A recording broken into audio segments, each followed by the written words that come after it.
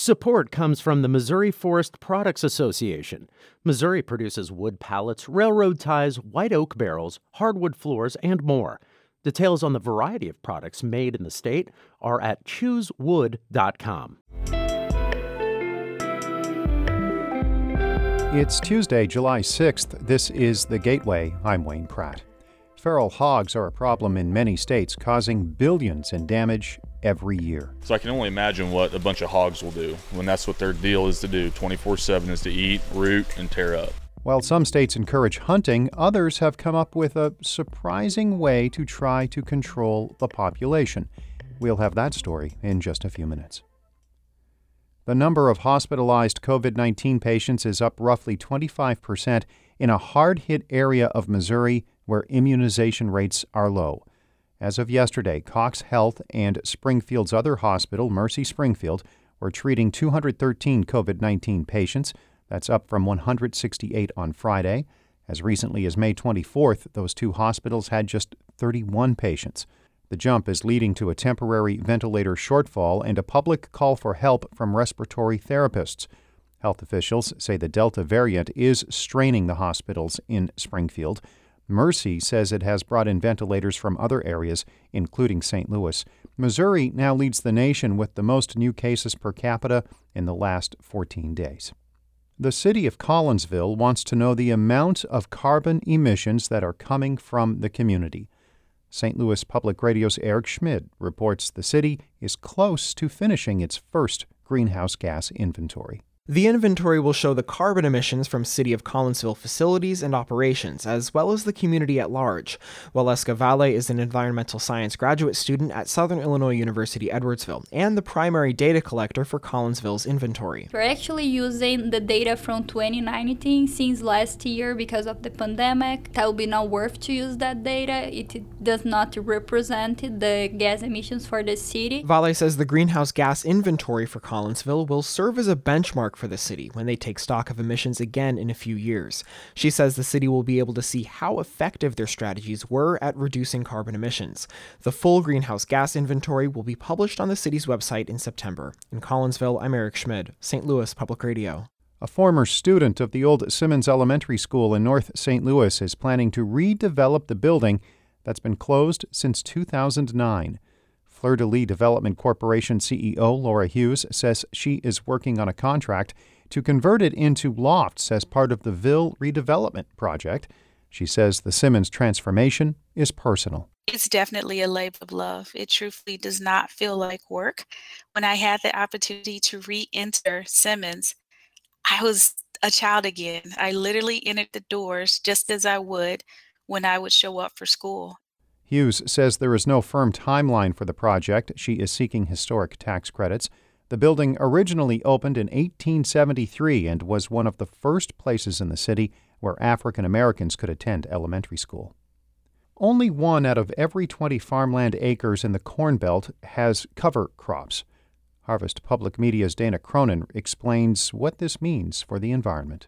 A mountain of research shows the benefits of planting cover crops, from sequestering carbon from the environment to keeping waterways cleaner. And yet, according to a new study from the Environmental Working Group, only 4.8% of corn and soybean acres have them. Soren Rundquist is the Director of Spatial Analysis for the EWG and a lead researcher. This should be alarming to anyone who cares about clean water. Which should be every human because we rely on it for survival. Rundquist says the low adoption rate falls in line with federal investment in cover crops, which has gone down over the past few years in the surveyed states of Iowa, Illinois, Indiana, and Minnesota. I'm Dana Cronin, Harvest Public Media.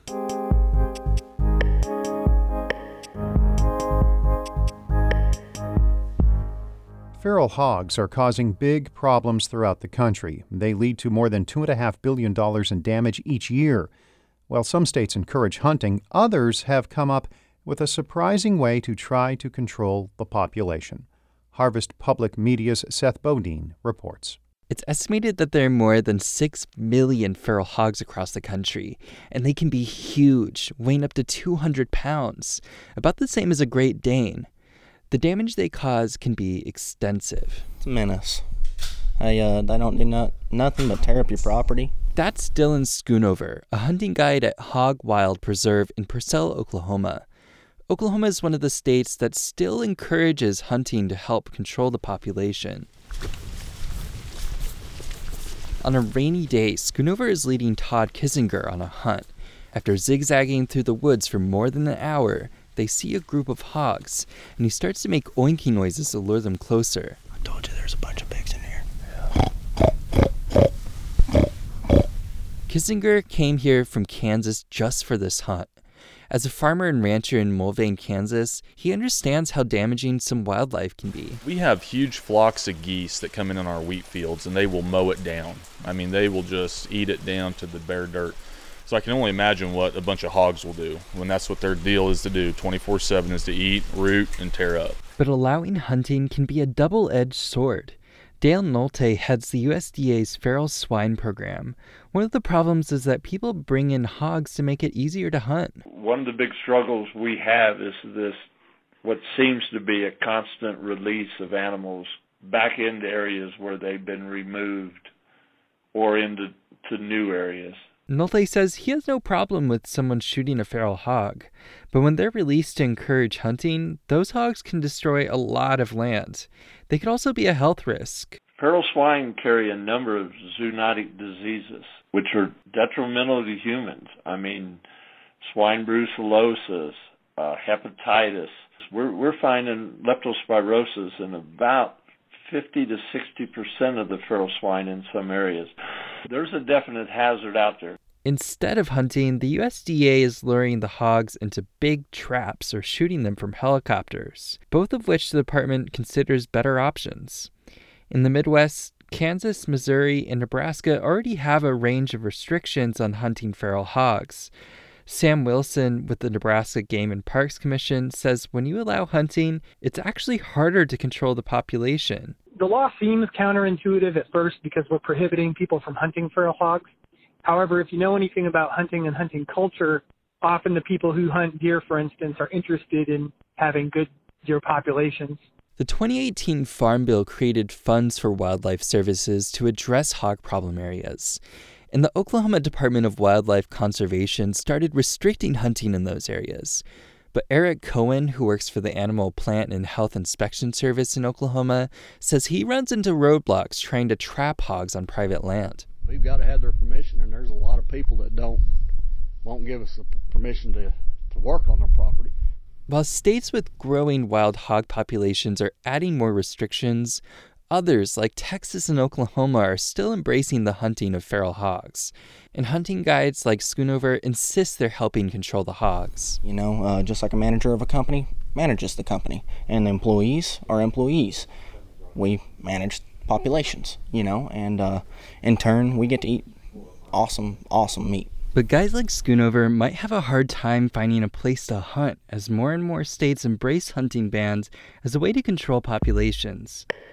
Seth Bodine, Harvest Public Media. Harvest Public Media covers agricultural issues throughout the Midwest. Shula Newman is the executive editor of St. Louis Public Radio, a listener-supported service of the University of Missouri-St. Louis. Music by Ryan McNeely of Adultifer. I'm Wayne Pratt. This has been The Gateway.